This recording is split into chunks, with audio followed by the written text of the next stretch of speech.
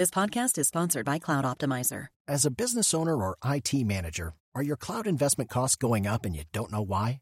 It's time for Cloud Optimizer.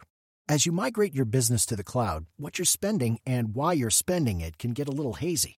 But Cloud Optimizer clears up the mystery and puts the cloud to work for you.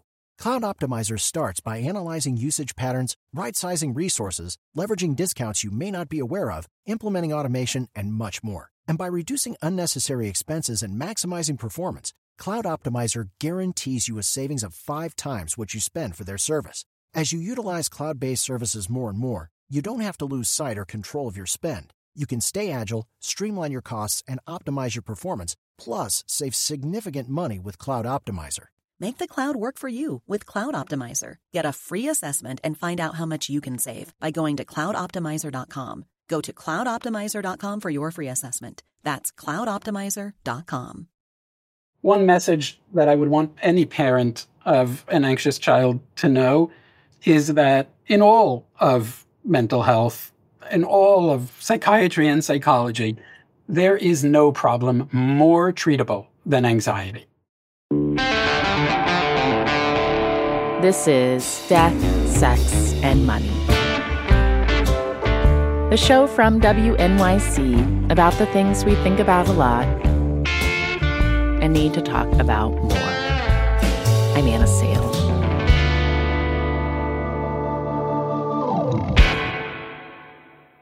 One in 11 American children and adolescents has an anxiety disorder, a number that's been increasing over the last 20 years. We heard about this in our recent call-in series about mental health called Hold On. I have 2 young kids, and I also hear about this in conversations with other parents, in disrupted family routines, battles over going to school or access to social media. Many of us are questioning how to support our kids through their fears while also pushing them when they need it. I was riffing on some version of that with some neighbors on my deck in Berkeley a few months back. And one of them, Mike Moraski, described growing up in the 70s in Montana. He was not hovered over as a kid, which suited his personality. He's always had a healthy skepticism of authority. He moved to the Bay Area initially with his punk band. And before that, there was skateboarding.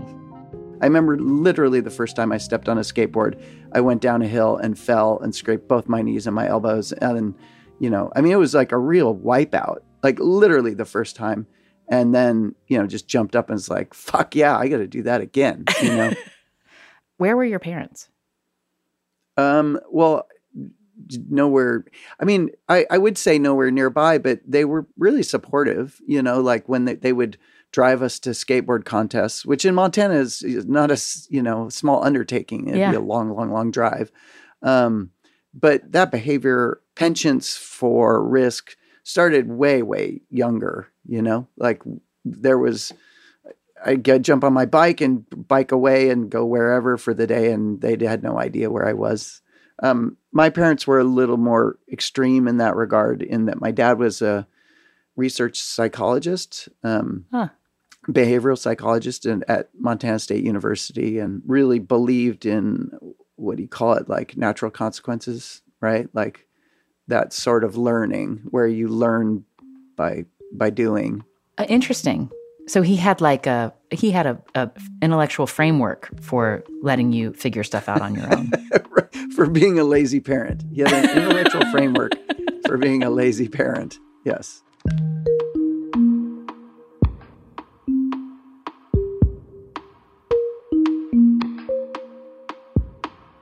I remember when we were sitting on my deck and we were the sun is setting, and my memory of our conversation about the way your teenage years we were talking about skate punk culture. You were describing what it was like to kind of come of age in that scene, and you described something a therapist said to you about it. Do you remember what you said? Yeah, as I was kind of describing my upbringing to her, and and sort of some of the kind of contemporary manifestations, I guess, of it. She was like, well, so it sounds like you're not really afraid of much of anything, but you're just never, you never feel safe. I have always kind of felt like at some point the other shoe was going to drop, right? Like that something was going to go wrong, or that things weren't going to work out. That sort of... Some kind of dread. Yeah. And I always just assumed it was, my punk rock culture just not having zero faith in humanity, right? Like, which is, I think, a reasonable stance to take. But I had never really kind of tied it to this idea that, if you're as a child, when you're growing up, and this is how she sort of explained it to me, you're going to poke at the edges of things. And if you have adults telling you, hey, don't do this, you could get hurt. Don't do this other thing. You kind of have this, you learn boundaries without being hurt by them. But if you have adults telling you, you can do anything you want, but it's going to hurt, you do learn kind of where the real boundaries are, but through pain. And you're going to go, can you go off a 50-foot cliff? Can you go off a 60-foot cliff? Can you go off an 80-foot cliff? What does that feel like? And like, if I go 10 more feet, like at what point is it breaking bones? Afraid of nothing, but also never feeling safe. I've thought back on that a lot, especially as a parent. How do you get that balance right of showing your kids that you're going to protect them while also helping them learn to tolerate discomfort? I mean, truly, it's a question for any intimate relationship. How do you be there for your loved ones when they're in distress and help them solve a problem when you can, but not solve so many that you get in the way of their own growth? In poking around on these sorts of questions, our producer Zoe Azoulay read about a treatment program for kids who suffer from anxiety disorder and OCD, developed at Yale University. But this program does not focus on the kids. Instead, it gives clear instructions to the parents. Like Alexis, a mother in New England. She and her husband started getting help when their son was 7 and really struggling with anxiety and OCD. He couldn't be alone, even if it meant I was just down the hall with the door shut for 3 minutes and he was in the living room. That was too much for him. With the help of a therapist, Alexis and her husband developed a plan to change their parenting patterns incrementally. And it's a pretty formal system. You start by writing a letter to your child, explaining what will change. The focus is on what the parents have been doing to try to comfort their child, what the program calls accommodations. For Alexis, it was about not having to be physically next to her son whenever they were home. I would always be like, okay, I'm going right upstairs. I'm just switching the load of laundry. I'll be right back. Okay, I'm just going to run to the bathroom. I'll be literally, so he knew where I was every minute of the day.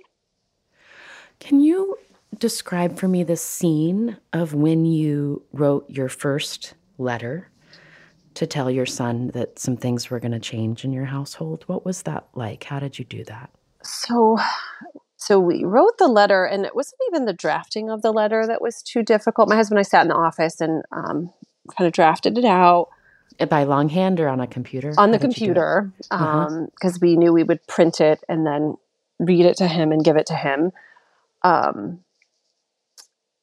We got through the reading okay, but he was visibly upset and crying, and he shredded it immediately. And this was the accommodation that, we know it's hard for you to be away from mom and dad, but, when you come into the bathroom, we are not going to respond to you until we're done. And then we'll be happy to, to respond to anything you need after we're done in the bathroom. I think he cried for a good 3 hours that night, and had a very strong response to the announcement, and said things like, I wish I was never born. I wish I was dead. Then we didn't have to do this. Had he said things like that before? No. So that was so hard as a mom, because that's your baby. And was concerning enough that we contacted the therapist about, is this okay? And she basically reiterated that this is exactly why we're doing this therapy, because he's having such a strong response to what is a minor change. This program was developed at Yale by Dr. Ellie Leibovitz, which he describes in a book called Breaking Free of Child Anxiety and OCD, a scientifically proven program for parents. I found this book very readable and useful as a parenting guide in general to help me reflect on what distress feels like for a child and how my reactions as a parent shape that. After all, Dr. Leibovitz says childhood anxiety is best understood as a relational process. Children, by nature, don't respond just with their own fight or flight response. And that's in large part because we're born not really able to do that. I mean, if you start from infancy, what can they do? They can cry. That's the main thing they can do. And that crying will alert their parent, their caregiver, that they need help. And that tendency to look to your parent for help in coping with something that is triggering your fear or anxiety or, your distress, that remains throughout childhood, even as we gradually develop more independent coping abilities. So the first thing I want a parent to understand is just that they are an integral part of how anxiety works in a child. And if you're a kid and what you're growing up learning about yourself through your parents is, I can't handle anxiety, well, you're going to have a lot of anxiety in your life, and you're going to feel vulnerable to it, and it's going to be more impairing to you, because that feeling of, I can't handle anxiety, is what drives most of the impairment in anxiety disorders. Dr. Leibovitz says accommodating your child's anxiety is a totally normal parenting response. Researchers see it across cultures, races, and ethnicities. But he says when a child has an anxiety disorder, that adaptive response can backfire. Still, he stresses that parents, for the most part, do not cause anxiety disorders or OCD in their kids. And while parenting styles certainly evolve across generations, he doesn't endorse one way over another. There's something of a pendulum that tends to swing back and forth over generations or decades in parenting styles and attitudes. There's a little bit of a pendulum swing where sometimes, we kind of swing more to the very hovery protective side, and maybe other times to the more independent, hands-off kind of approach. And sometimes maybe that pendulum swings a little bit too far before it starts to correct itself. I actually think that you can be an excellent parent in many, many ways. If you're a patient of Dr. Leibovitz's or someone in his practice, you're asked to write up a list of accommodations you do for a child and then slowly eliminate them at home, and in place, use what he calls supportive statements. I think it can be as simple as saying to your child, I get that this is really scary for you, and I know that you can handle it. Or I understand that this makes you very uncomfortable, and I'm sure that you will be okay. So it doesn't have to be a sophisticated exercise in creative writing. It can be very, very simple, something parents can sort of practice a few times and then just use, even just sticking with the same sentence. Yeah, they're so simple, but also not ones that are at the tip of my tongue, as a parent. I've been, this isn't something you should be scared of. You're strong, like kind of diminishing the fear as a way of trying to be encouraging. I think we hear that a lot. In fact, I would say in stark contrast to a supportive stance of the kind that I was describing, there are two other attitudes that are not what I would call supportive, but that are very common among parents. And one of them is what we call the demanding parent, or what some people might call the suck it up buttercup. Uh-huh. I'm sometimes her. I'm sometimes an accommodator, and sometimes I'm suck it up buttercup. Yeah.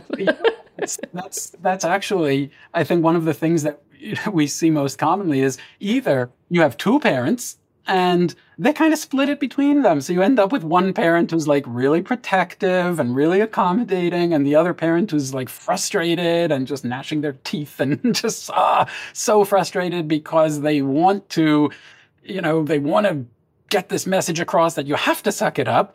And I think of them as traps. They might be really well-intentioned, but I think of them as traps because they actually get in the way of being more supportive. If you're really protective, well, you might be soothing and reassuring your child, but you're not communicating that confidence. You're not showing them they can handle things. And if you're really demanding, well, you're not really being supportive, right? Because you're not acknowledging that it's not just a choice to be anxious or not be anxious. Your kid can't just decide that they feel fine or suddenly act as though they have no anxiety. And so it's a trap rather than a really productive or useful stance. And we'll try to help parents to switch away from those protective or demanding attitudes toward a more supportive one. To speak specifically to accommodation, one of the things I found myself thinking about first when thinking about kind of being told to examine where my interventions might be keeping my child from growing in a way that they would be helped by. It made me think about like early on in parenthood with an infant and thinking about sleep training and being told to try to help them, to try to have them cry it out at nighttime so they could learn to self-soothe and how painful that was as a parent. Do you think that's an apt metaphor? I think it can work as a metaphor, but I think we're trying to do more than just cry it out. Right? The cry it out, there's parts of that resonate because part of that is believing that your child will be okay, even without you, rescuing them, so to speak, in this moment. But the part that is maybe missing there is that parental presence, that supportive message of like, I do get it. I do understand that it's really hard. I don't want a parent just ignoring the fact that their child is really, really anxious. So the metaphor works on some levels, but there's parts that aren't there as well. So I understand what you're saying about, for a child, avoiding circumstances that create anxiety does not diminish anxiety. In fact, it can make it grow. It can make, the idea of coming across that anxious circumstance again feel like it's certainly something they need to avoid. When you're a parent who is trying to go about your family's routines, and along with that comes a certain need for efficiency often, and avoiding acting out, right? Or avoiding blow-ups, or avoiding what you can anticipate as a parent, a child's very strong reaction. Say I want to go to the store and I really need some groceries, and I know if I do it this way, my child's going to have difficulty. If I do it this way, I'm going to maneuver around the thing that's going to give my child difficulty. How do you talk to a parent about those micro choices like that we all make for our family where we're just trying to get through the day? When I talk about being supportive, at this point, I actually haven't even asked a parent to do anything differently. At step number 1 for me, I'm just saying, even as you're taking them to the store instead of leaving them home, you could still have them hear that supportive message. Even in the car on the way to the store, you could be saying to them, I get it. It's really scary for you if I go out and you're home without me. I want you to know, I think you're able to handle that kind of feeling. And so you're not even yet doing anything differently, but you're holding up a mirror to your child that says, I believe in your ability.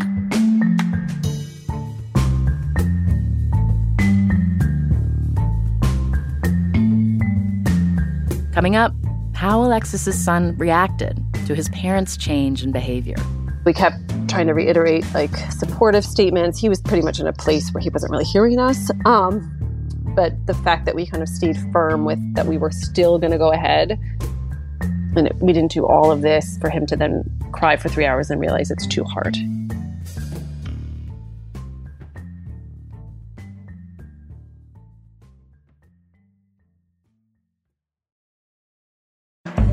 This episode is brought to you by Fail Better, David Duchovny's new podcast with Limonada Media.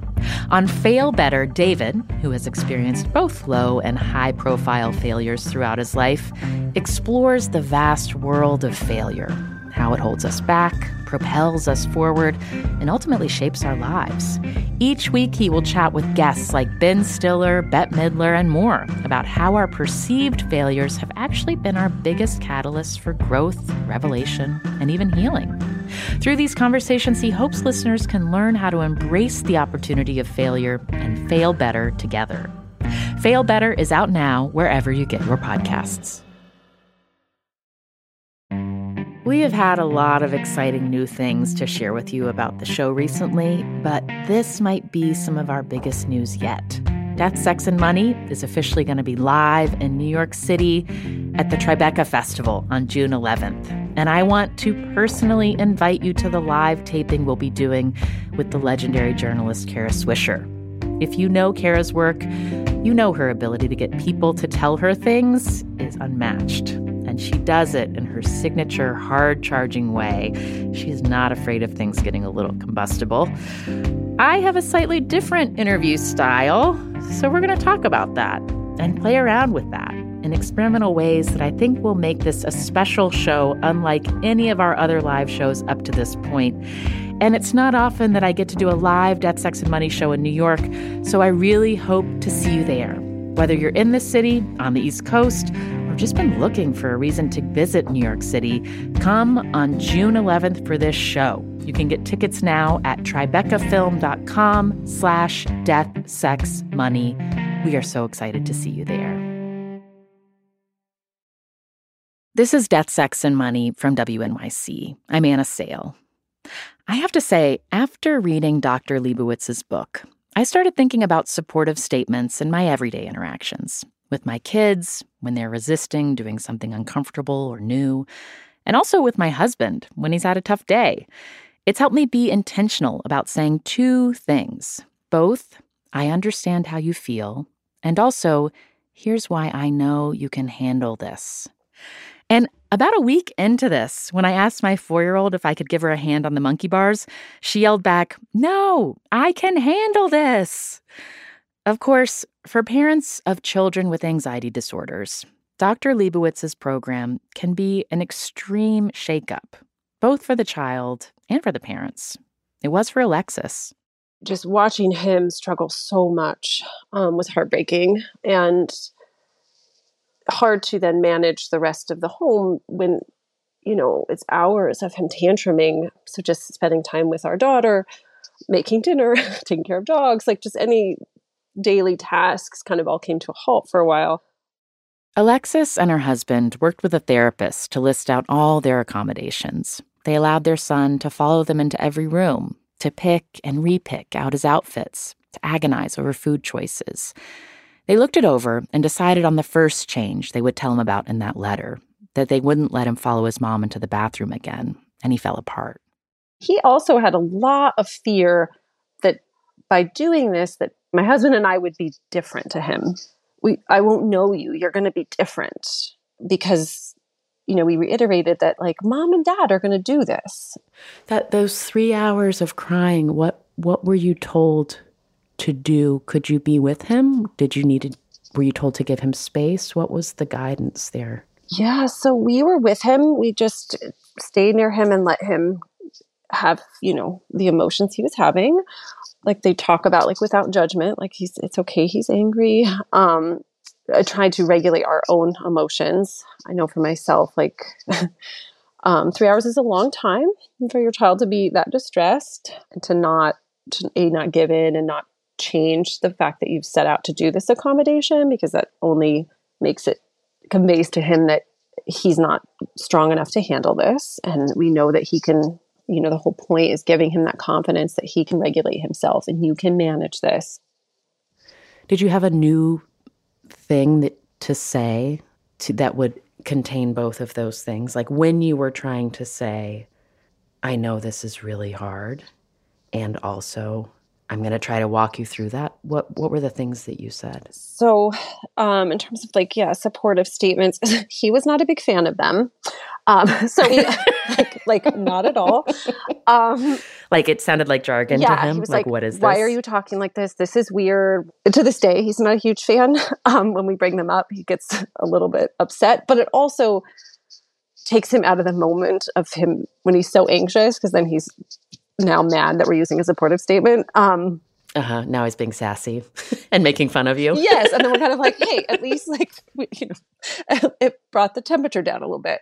But it would, say, we know this is hard for you, buddy. We know it's really hard for you with change and when you don't know what's going to happen, but we know you can do this. And mommy and daddy are going to be here for you.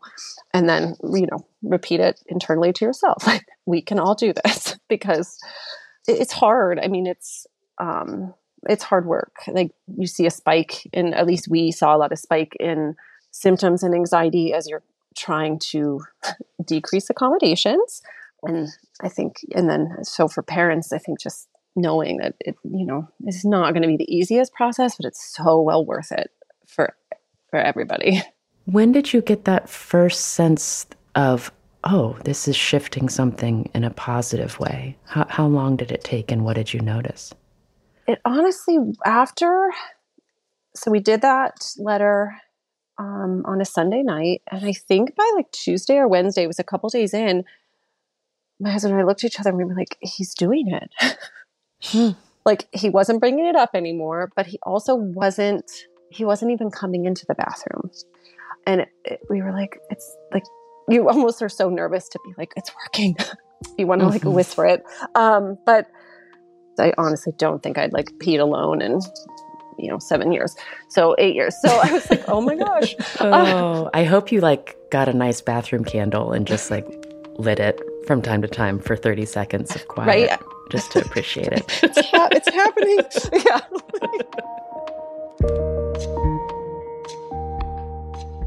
The next accommodation Alexis and her husband decided to tackle was about their son's clothes. Alexis's son had become obsessive about what he was going to wear to school, painstakingly going over his outfits and needing to put on the clothes in a specific order. Alexis had found herself doing loads of laundry in the morning just to make sure the right choices were available. The new letter said they wouldn't do that anymore, and they would spend just 5 minutes the night before choosing clothes. He took it better, again, cried, shredded the announcement. He did it again. He did it again. I don't think he kept one, but at the end, it just started throwing them in the garbage, and it was far less dramatic. So, we tackled his clothes, which is still, again, working to this day. He still can have, meltdowns over the fact that, he's going to wear something specific and the weather isn't going to be appropriate, but they're far less frequent and intense, and they don't ruin his day. Like, it used to just be like, I hate this day, it's the worst, and it would just sort of set this negative tone for the rest of the day for him. As you're making the list of things, in every household where there are two parents, kids respond to each parent in a particular way. Mm-hmm. Was there ever a moment where, as the mom, where you felt kind of looking at the list of accommodations and who your son looked to for comfort, that it kind of felt did you ever feel defensive or guilty that a lot of it was a lot of this was directed at you? So much guilt. I think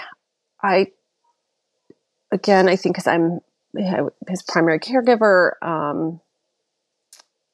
I felt really responsible for a lot of the accommodations, because so many of them were obviously going to directly affect my, his anxiety, but also my ability to parent in our home, and get through the day. And I think it just makes you reflect, at least for me, it made me reflect on so many things from his infancy onward, of just, oh gosh, I feel like maybe when he was this age, I shouldn't have done this. Or, when he was this, what if we had tried that, or I think it's easy to beat yourself up. So for myself, it was a lot to just unpack. And then I felt like a lot, you are on eggshells all day, and I feel like you don't have a lot of time to process anything because it's just, you're just waiting for the next like pin to drop. And you spend all day making sure like you eliminate all the triggers, and then of course something happens that you didn't expect to be a trigger and you start all over again. That going through it and seeing him do so well, which is just, I mean, it was just amazing, but it also gave you some time and some space to go, oh wow, like things were really bad, or I wish we would have done this sooner. I think then all of a sudden I had space in my head and my life to really reflect on parenting. I mean, I think, I think when you're in that moment of like manage the chaos kind of and keep it from spinning out of control, like your throat, there's some kind of a block in your throat, and you're sort of like parenting from a sort of like just trying to keep everything contained and rolling along. And how I experience that sometimes is like, my head will hit the pillow and the kids will finally be asleep, and I'll be like, oh, I didn't like take a minute to just like, I don't know, look at them with loving eyes, because I was trying to like make sure they were gonna like, be in bed and have their PJs on and their teeth brushed, So I totally understand that. And and what I hear you saying is like, and it was compounded by, when things went awry, your son was in real distress, like deep distress. And you were trying to make him feel comforted. Yes, that's exactly what you're describing. You just, you like, by the time it's all said and done, I think I hit a point midway through therapy where I thought, I hadn't been enjoying him in a way that it kind of hit me like a ton of bricks. And then of course, cue the mom guilt.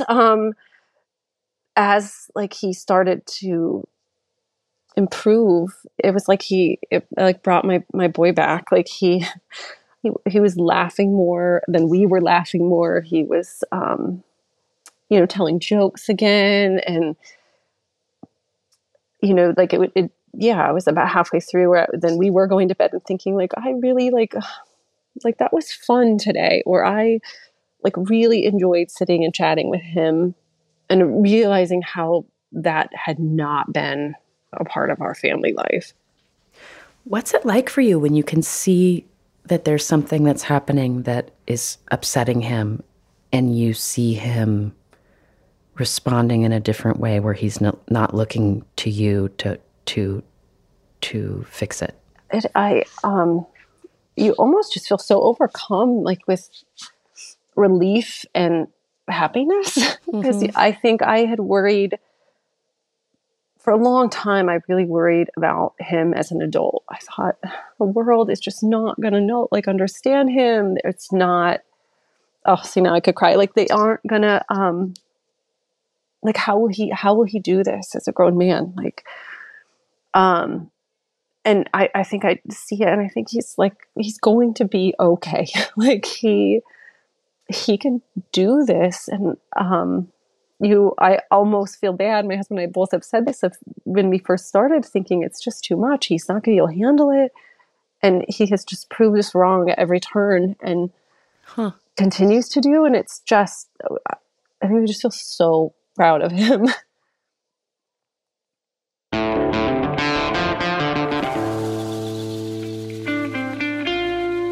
That's a mom named Alexis in New England. If you're interested in checking out Dr. Leibowitz's book, it's called Breaking Free of Child Anxiety and OCD, a scientifically proven program for parents. And thanks again to my neighbor Mike for letting me take our private deck chat public on the podcast. Death, Sex, and Money is a listener-supported production of WNYC Studios in New York. This episode was produced by Zoe Azulay. The rest of our team is Liliana Maria Percy-Ruiz, Afiello Duke, Lindsay Foster Thomas, and Andrew Dunn. Our intern is Christian Reedy. The Reverend John DeLore and Steve Lewis wrote our theme music. I'm on Instagram at AnnaSalePics, that's Pics, and the show is at Death, Sex, Money on Twitter, Facebook, and Instagram. Thank you to Lillian Harris and Falmouth, Maine for being a member of Death, Sex, and Money and supporting us with a monthly donation. Join Lillian and support what we do here by going to deathsexmoney.org/donate. Alexis also told me that as a self-identified people pleaser, it has been helpful to learn about supportive statements and to think about using them on other grown-ups to remind them of what they can handle on their own without her stepping in. I've definitely thought. No, but I've definitely thought of you got this, sister. You can do it. I'm Anna Sale, and this is Death, Sex, and Money from WNYC.